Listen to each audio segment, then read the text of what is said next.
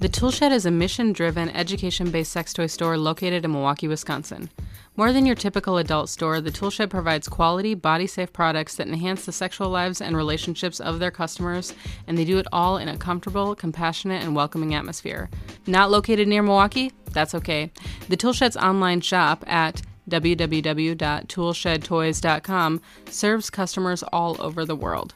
The Toolshed strives to be the source for accurate, up-to-date information about sexual health and pleasure.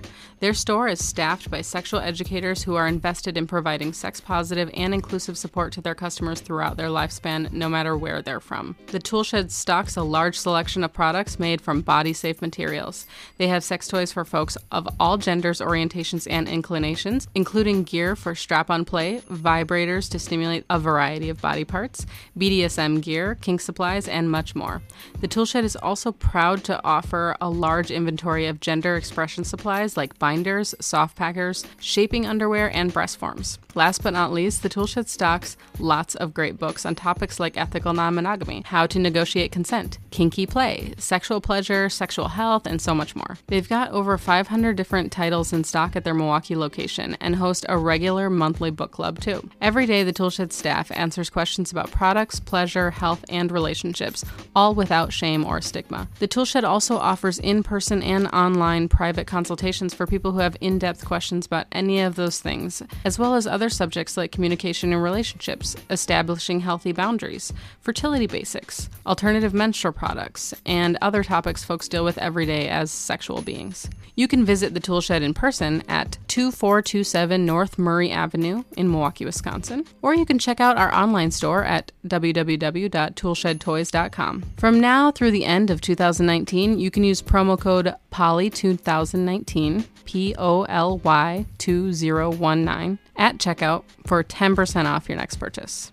Thanks.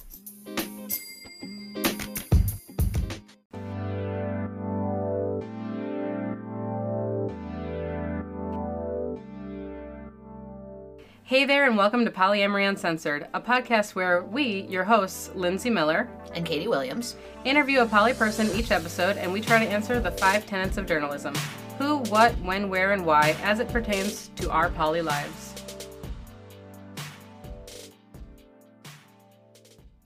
You're listening to episode 14, where we chat with Sandy. Stay tuned as we delve into the good, the bad, the ugly, and the just plain complicated truths about our poly lives. All right, so Sandy, who are you?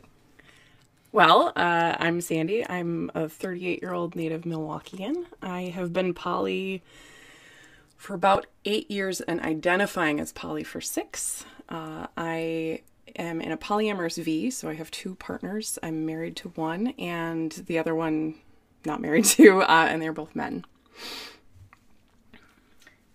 That just begged a story, that intro. The identifying as poly for 6, but poly for 8. Yes. Would you like to elaborate on that? Yes. When I first kind of learned what polyamory was, it was because I met some friends who were polyamorous, and I decided that maybe this is the thing I wanted to try exploring. And I was with a partner at the time who I lived with, and we, did the thing of reading all the books and attending classes and exploring for a really long time, and then decided to open up the relationship. But it kind of felt like an experiment at that point. And I remember having conversations and reading about the idea of, is polyamory, how much of an identity is it? Is it is it an orientation like your sexual preferences are? And I, at the time, was like, no, it's just a choice. I've decided that right now we're going to do this. It's not an orientation for me. It wasn't part of my identity, but definitely 6 years ago. And it was, I think the thing that made me feel that way was breaking up with him and realizing that, whatever relationships come next, they're not going to be monogamous. And then it was definitely part of my identity from that point forward. I was a polyamorous person, whether I was dating one person, no people, or not. Cool. So, how do you identify? I identify as a cisgendered female. I'm bisexual. I'm Caucasian. I'm liberal. I'm a big nerd. I'm a dog mom. And I'm a steampunk. I do a lot of costuming and a lot of hanging out with steampunks in the southeastern Wisconsin area. What drew you to polyamory? Well, like I said, I first just met some people who were polyamorous, and at first it was literally, like, I first started reading up on it just to, like, understand what these friends of mine were doing, and at first I wasn't looking to get into it myself at all. But the thing that really intrigued me and had me really interested in exploring it was the idea that it kind of forces you to have a choose-your-own-adventure relationship. That if you're not following those kind of social norms that you were raised with, you have to really think about each piece of your relationship and relationships and figure out what you and your partners want out of them. And I really loved that idea. I had been married and divorced previously, and that relationship I felt like really was following a relationship escalator. I was following what I thought were the social norms and the things I was supposed to do, and it did not make me happy. And so I liked the idea that we could kind of explore that more. I also, admittedly, part of it is that I'm bisexual and I was dating a man, and I kind of wanted the opportunity to not limit myself off from other genders, especially if that relationship I was in ended up being a lifetime one, which it didn't, but, you know. So I think you said a little bit in there about what poly means to you. Is there anything else that you want to say about that? Poly to me, I mean, it also means just queering the norm, you know? I mean, my sexual orientation is bisexual, and that's queer, but I feel like it's a queer way of living your life, too. I don't like following societal expectations and just doing what I'm told. What? That's another thing I really like about poly. I like that it's just not the expected. And I mean, I guess that's a thing I hear a lot from people, is that I'm never what the expected thing is, but so it fits. What about polyamory is difficult for you? Scheduling is always difficult. One of my partners has an iPhone. I have an Android. He's got a really old iPhone. We can't manage to get the calendars to sync, so we're literally stuck using like paper calendars. It's horrific. That's probably one of the hardest things. Also, just kind of being forced to live in the closet. I try to be out of the closet as much as possible about being bisexual, and I'm out pretty much everywhere. Friends, family, work.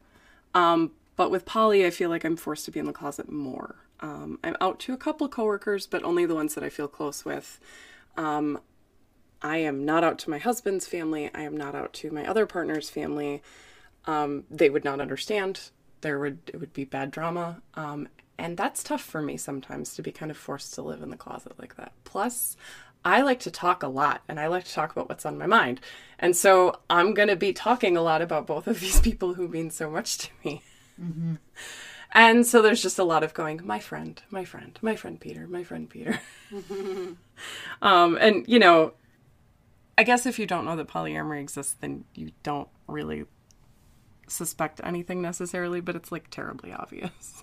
Right. Well, and I think also people can be very weird about men and women being friends. Absolutely. And so whatever, you know, they may be making correct assumptions about your relationships with Peter that have a different implication because of their understanding of when you are married to one person and you are talking about someone else. That's absolutely true, and that drives me insane. I have lots of friends that are all different genders, and screw anybody who thinks I shouldn't. Oh, I'm totally with you on that. So you've talked a little bit about when you first knew that you were poly, but when did you first feel different? I think I've kind of always felt different. I mean, I'm a big old nerd. I was the kid everybody picked on in school. I also pretty quickly found a band of other nerds, so, you know, I wasn't isolated, but I've never been normal. I've just luckily found people who loved that about me. So in a way, you know, being different about this too, it just kind of fit with how I've always felt about myself. And where are you on your poly journey? This is tough for me because I'm not a person that sets goals, or at least not big ones. Like, I never know what I want in 5 years. like, if you ask me, I mean, I intend to be with Dan for the rest of my life. I married him with that intent. And I mean, I see no end in sight with Peter either. The three of us have like this really wonderful family dynamic, and I love that, and I hope that continues. But you know, things change in life, and I don't know exactly how all that will change. So where I am currently, I mean, I can look back at where I've come in my poly journey, and I have learned so much, and I've become okay, well, this sounds like I'm tooting my own horn, but I've become a really great communicator. And I do hear that from both of my partners, so it's not just me saying it. I think it's okay to be proud of the things you've done, actually. True. This is true. I've gotten really, really good at that over time. I've gotten better at understanding my own jealousy and managing it. And now I don't feel it nearly as much as when I first started. I feel a lot more compersion than I did when I first started. And one place I see my poly journey possibly going is possibly down the road, there might be some kind of hybrid cohabitation with Peter, with my other partner. He and Dan and I, like I said, we have this almost family dynamic. Peter currently lives about a 40-minute drive away from our house, but he works right by our house, and his daughter goes to school near our house and does extracurriculars near our house, and he's pretty much every weekday stuck in Milwaukee for a couple hours. He can't go home first. He's waiting for her to get done with whatever she's doing before he picks her up, and so he just ends up at our place almost every night.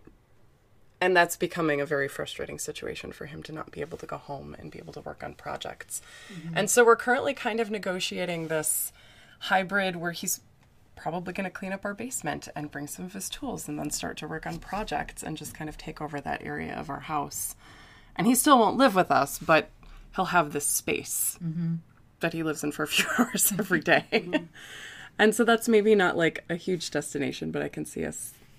It sounds like a milestone. Yeah, of some kind. I think it is. Mm-hmm. I think it is. And we all, I mean, the three of us really do try to kind of help each other out with stupid stuff. When I was sick last week, you know, Peter was going to get me medicine, and he's helping fix Dan's car, and we help with stuff with his daughter when we can, and, you know, just stuff. Mm-hmm. And I hope that part just continues, because this is the first time I've been in a relationship or polycule that kind of had that dynamic, and I love it. I absolutely love it. So, is there anywhere else that you hope to go with the poly journey? I mean, I know you said you don't really make goals, but if you sort of let your imagination wander. I definitely always hope to keep learning things. I will always keep reading and keep going to classes and stuff. In my wildest fantasies, Peter would move into a very nearby place. And we actually, Dan and I live in a duplex that my father owns, and he owns another duplex across the street. And so personally, I think that down the road, if there's an apartment available, I think Peter should move in there. He's dealing with other things on his own, and he's not quite there, but I'm like, it's perfect. I'm a built-in babysitter when you need it, and I get on really great with his daughter. And so I think that would be the ideal, but who knows, a lot of stuff would have to happen. And other than that, I think a big part of my poly journey is going to be watching both Dan and Peter branch out and date. Neither of them have done it a lot. Dan is very shy, and so he honestly hasn't really dated much, and he's finally starting to do that a little bit, and he's having so much fun, and it is so wonderful to watch. And Peter's a little bit starting to date here and there, not very seriously yet, but we'll see. And so I'm sure that's going to change all kinds of things, and I look forward to whatever that brings. Would you say you have a reason why you are poly? You know, I know you said you kind of didn't identify as like an adjective more, or as a noun more as an adjective. Yeah. Like you were doing poly before, but you identify as poly now. Yeah. And why do you think that changed? I think the communication that comes with poly, or that comes with good poly, as I see it, is a huge part of it for me. Back when I was in monogamy land, after my divorce, I actually went around trying to go, okay, I'm bad at this. I need to get better at this communication thing and this relationship thing. And I actually tried educating myself and reading books, and they were terrible. They were just awful. And reading poly books and the communication piece is actually completely what changed my mind. And I find myself talking to people all the time. I'm one of those people that you can just go to and talk about anything, and people usually just kind of sense that. And so whether it's relationship stuff or your weird sex stuff or whatever, I'm here and I won't judge, and you can just talk. And if somebody comes to me with some relationship troubles and it's communication, I always say, look, I am in no way suggesting that you open up your marriage, but the only books I can recommend to you about communication are poly. Skip the stuff about poly. Just read the communication parts.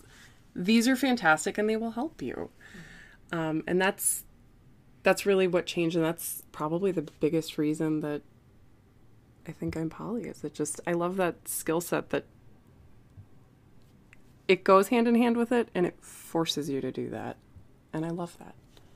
Yeah. So why did you agree to be interviewed? I think this podcast is fantastic. I'm so excited you guys are doing it. I've been listening the whole time. I think it's great for visibility. And I love the idea of showing people that poly folks are normal and that we, come from all different walks of life, and that we're all different types of people and we have different types of relationships, but we're all poly, I like that you're humanizing it. And I want to be a part of it. Cool. Well, thank you. You're welcome. Thank you, guys. So the topic that you chose for today is polysaturation, which might be a new word for a lot of our listeners. So could you define what polysaturation means? Yes. I was racking my brain and could not remember where I first heard the term, so I feel bad that I can't attribute it. But at least to me, polysaturation is when you are your bandwidth will not allow for any new partners. You're full up, schedule-wise, but also just emotionally, energy-wise. That's it. And I especially wanted to talk about this topic because I was saying that I was polysaturated about a year ago, and then I dated some this summer, and it reaffirmed for me truly what polysaturation means. You felt polysaturated with just two partners? I did. Yeah. I mean, my two partners and I, it's not casual with either of them. I spend a lot of time with both of them, and they both have kind of weird schedules. Dan gets home around 8 and his days off are Thursday, Friday. Peter works sort of normal, but like I said, he lives like 40 minutes away and, has these obligations with his child. So schedule-wise, and because I am very emotionally invested and intertwined with each of them, I was like, oh, well, I don't really have time for dates with other people. It would be hard to schedule. So I'm polysaturated. And then I dated a couple people pretty casually over the summer. One was just chatting with somebody and they asked me to coffee, and we ended up going on 3 dates in 3 weeks. And they were upfront that they were looking for somebody to date. They were looking for somebody they could see somewhat regularly. And it was pretty easy for me to go, you know what? I don't have that kind of time. And then the other person, it was long distance, so it didn't actually require like my physical time. But again, I mean, schedule-wise, it was really clear that, like my weekends were absolutely not free and they worked during the week, so that it just wasn't going to work out. But it wasn't just the scheduling. It was my anxiety started skyrocketing. Even just texts from new people where I suddenly felt like there's 4 people that I have to keep up with on texting regularly, in addition to friends. It just felt overwhelming. And I felt like I just wasn't going to have any time for friends and for social activities. And it was such a small change. I mean, the 2 people I dated briefly didn't even really overlap, but it was just a little bit extra that absolutely pushed me over the top and made me realize this is not good for me. And so I ended it with the long distance person, and they're an amazing person, and it was like the most wonderful breakup conversation I've ever had because they were a great communicator and they were totally understanding. I love poly, but then it felt like this weight off my shoulders. And over the next couple of weeks, I actually had time to schedule friend dates. And somebody laughed and thought I was saying, oh, and then I started dating someone else. And I was like, no, I literally got a chance to hang out with a friend one-on-one who I hadn't seen in forever, who I wanted to catch up with, or who I wanted to become better friends with. And it made me realize that, like, for me at least, making sure I have time for my friends is a very important piece of it for me. Like, I look at my friends as my chosen family. And so, yeah, I could probably add another partner, but then I wouldn't have time for these friends. And as I've learned more about relationship anarchy, I've, it's almost lent credence to this feeling of, wait, I think these friendships matter a lot too. And I feel like they're just as valid. And so I think that feeling of I think sometimes it's so easy it's so tempting to just, oh, but that person is so cute. Oh, but they're so fun. Oh, but I just, we'll just go on a date or two. But me especially, like, I fall so fast and so hard, and I get really emotionally invested. And so I, did the hard thinking and came to realize that I know what my saturation point is now, and now I actually respect it. And it's really helped a lot. It's helped me with my own mental health. And it's also just helped my relationships be better, They can go off and date new people. And I'm not so jealous of that now in the, oh, but I want to be doing that way. It's, now I can just, that's fine. I know that I'm happy this way. This is great. And so I would encourage, it's tough when you're in the middle of NRE, but I would encourage everybody to, whether it's journaling or doing self-check-ins or something like that, but just check in with yourself and see how everything is feeling, and see if you really do want to be dating new people, and maybe decide that before that shiny person comes along. Well, I have found that a common pitfall, especially when people are either just opening up their relationship or just beginning to be poly, is oversaturating themselves kind of on purpose, because they're like, I can date multiple people, therefore I will date everyone. Literally everyone that says yes to a date, I will say I will go on a date with. I will go on 3 dates on Saturday and 2 on Sunday. And it's so much. It's so much. And it's just like casting this huge net to see what you get. Because I think when people are new to poly, they don't know if anything is going to work out, right? So they're just like, we'll just keep going on dates, we'll see what happens. And then I'm kind of getting a kid in the candy store vibe. Yeah. And then maybe, 4 or 5 are good. And they're like, oops, I shouldn't have done that. Oh no, wait, now I like 4 people? What? I can't do that. That's too many, And often people get hurt because you are spreading yourself too thin, and you are doing way too much and taking too much on. And if God forbid you have a job or a family or, any other obligation in the world. Friends that you want to spend time with. Right. Yeah, hobbies. And I feel, because oftentimes I'll also get the opposite of like, I can't find a date, or oops, I'm dating way too many people and now I'm super overwhelmed.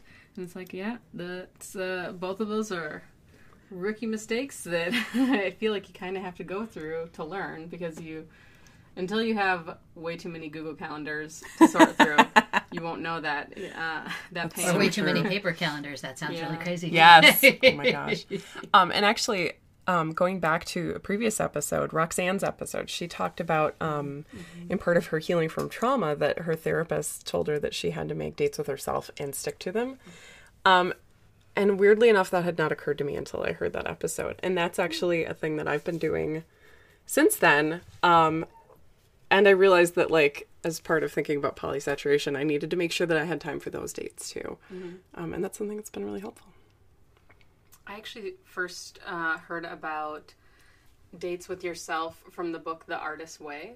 Okay. Did you ever read that? No. Oh, it's a really good book. I recommend it to anyone. It's kind of more about getting, like, your creative juices flowing, so it's really good for artists and writers, and it's a really popular book, but the main tenets of the book are journaling and self-care days, essentially. I don't think she used that word because it was written 30 years ago, something like that. But essentially self-care date days with yourself and journaling a lot. So, and I think that both of those things, though she didn't probably mean them to, are very beneficial to polyamory because journaling has been a way that I can actually like write down my feelings and then reflect on them before I go to a partner and say like, this is what I'm feeling. Because oftentimes I don't know how I'm feeling, or I can't actually put it into words, or I'm feeling some way and then I write it down and I'm like, oh, that's irrational. I'm not gonna talk to them about this because that's stupid or something. You know, whatever the case may be. I definitely use journaling that way to get the irrational stuff out and come to the nugget of like what's actual stuff that needs to be talked about, and then I can have a rational conversation. Right, because if you can't get it out of your head, Right. then it's going to come spilling out at an Right. opportune Word moment. vomit. Yeah, absolutely. Yeah. But then self-care days, I think, are also super important to... I mean, I guess finding yourself is maybe a term that may or may not apply, but like going out on dates with yourself to be able to know yourself better, I think is a good way to be able to get to know other people better. Right? It's true. Like, It's absolutely true. just working through that. Yeah, no, it's a challenging thing, I think, because so many of us do have really densely packed schedules, and the thought of like, but wait, if there's a window of opportunity where I could see one of my people, why would I not take advantage of it? Yeah. And it's very difficult to, I think, sort those priorities in a way that actually balances all of the competing desires and needs, Yeah. including to yourself. Mm-hmm. Yeah, absolutely. So, have you felt polysaturated before in your poly journey? I guess is this the first time that you really? This had to was deal the with first time I really had to deal with it. It was the first time that I had like 2 serious partners and then started dating somebody else on top of it. So it was the most partners I'd ever had at one time. Okay. Mm-hmm. I haven't been that big on like seeking new partners at all, I guess, while poly. It's usually, I mean, I haven't done internet dating in like 8, 9, 10 years or something, and I'm really glad to not do that ever again. So Do you think that the polysaturation point is an actual number or kind of more a time? Like, by that I mean, like, I remember I used to say that my polysaturation point was 2, and then I was, you know, obviously dating my now husband, and then I started dating a couple, and so I was like, well, that's 3, but it's even more than that, because it's like, it's a relationship with this man, this woman, it's our relationship all together as 3 people, and I was like, that's different. And honestly, and maybe it was too much because it didn't work out, but also like the polysaturation point kind of changed with I think it different does. dynamics. I think it's not a number because every relationship is so different. Like if I had a comet that I only saw once a year or a couple times a year, I would probably have more bandwidth for that than a person I live with and make financial decisions with. That takes a lot of time and energy, you know? Totally. And I have this tendency when I like somebody and fall in love with them and whatever, I just want to see them all the time. So I know that I don't really do casual relationships very well, you know? So for me, my saturation point is low, but I don't think Dan and Peter will have such a low saturation point because I think they're both much more capable of different types of relationships. But I definitely think that it just depends on how much time does it take for you to be a participant in that relationship, and also how much mental energy, like how much, I use the term bandwidth. Yeah. No, I think that makes a lot of sense. Like, yeah, the 2 local relationships I'm in are very different relationships, and with the way that my life is organized right now with my kids, I'm polysaturated with those. I also have a comet, but it is sort of a different thing. We see each other a couple of times a year. But I can imagine, like, during the summer I have a different schedule with my kids, and so I have more free time, and, you know, I can imagine, but I don't know that it would be a good decision for me to expand in the summer, knowing that in the academic year, Right. you know, Time restraints are going to change. Yeah. I also was wondering if like casual relationships are counted as like a 0.5, you know, like well, I really only see them maybe once a month, and it's just to like have a fun, good time. I guess like almost like a comet, but not far away. Right. and literally doesn't take up any time and not that much mental energy except occasionally. And but then again, I guess some people would be like, well, that's not necessarily all that poly, but I feel like I mean, I don't know. it How is is it and it not isn't, poly? It's yeah. as poly as you want it to be. Yeah. I mean, I don't Yeah. think poly means every relationship has to be incredibly Romantic serious love, and serious, potentially, yeah. you know, indefinitely long. It, you know, it is whatever the two or more people in it decide it is. right. And honestly, Yeah. there's there are a lot of relationships that are just in that dating new phase in which they're not a relationship or quote unquote, you know, like capital R relationship yet. They're like, well, I've gone on like 3 dates or Right, something like that. right. Like, I wouldn't call that a relationship. We're or I wouldn't exploring call the that a possibility of a relationship. Right, yes, but, right. but it still takes up time. It still does. takes up energy. Yeah. Yeah, it really depends, I think, on the nature of the relationship itself. I I guess I agree. want to quantify these. There is no quantifying relationships. Like, I don't know why I want to be like, this one gets a number, and this one is a 0.5, and this one's a point, like, what, 7.5. But, but Nerd maybe it's problems. Only once, yeah. This I is could nerd get problems. up to 2, but where I am right now is only 1.8. So I could have another 0.2 of a relationship. And if I count couples as 1, it's fine. No. 1.3, maybe 1.5. Yeah. So is there anything else that you wanted to talk about? Or any advice you'd like to give people who are maybe going through some polysaturation moments in their life? Yeah, I mean, kind of around this whole journey of realizing I'm polysaturated, realizing I need to spend more time with myself, and also do more sort of self-evaluation. I actually recently asked a group of friends who I consider to be very smart people and who also happen to all be poly. I was like, guys, self-check-ins. Like, I've used the check-in from Multi-Amory when I want to do a really structured check-in. They call it Radar. It's based on Scrum from the programming world. And I've used that with both of my partners before to very great effect, although it's a very long check-in. And one day I was just like, wait, I could do that with myself. What do you guys do? And I got some really great advice that I've started using very specifically. And that was one of my friends said that they do a brain dump from time to time to get all this stuff on their mind out, which I really liked. But the thing that just blew my mind was that they called it a needs inventory, making a column for kind of each area of their life that they think does need their time and attention, and then writing down the things they're doing. And then it was really easy to see the places that weren't getting enough attention. And those categories were physical health, emotional support, friendships, marital health, because this friend is also married, family, fun, stress relief, work, stuff like that. And right now those are the only categories I'm using because I just started doing it, so we'll see how it morphs over time. But I found that to be a really nice way to kind of, I'm not evaluating my polysaturation exactly, but I'm evaluating my whole life, and it helps me see things like polysaturation. And I personally think that's a nice tool. Nice. And for those listeners that don't know, Multi-Amory is another podcast, Yes. polyamory podcast that's really awesome. I recommend it to everyone, literally. And I think they even have a radar, and I cannot remember what all of that stands for, but I think they have a worksheet that you could like They print do. off. They Yeah. do. They So absolutely that would do. be an interesting like journal Yeah. exercise, you know, Yeah. printing that off, putting it in your journal, and then Yeah. and then answering it for yourself. I like that a lot. Yeah.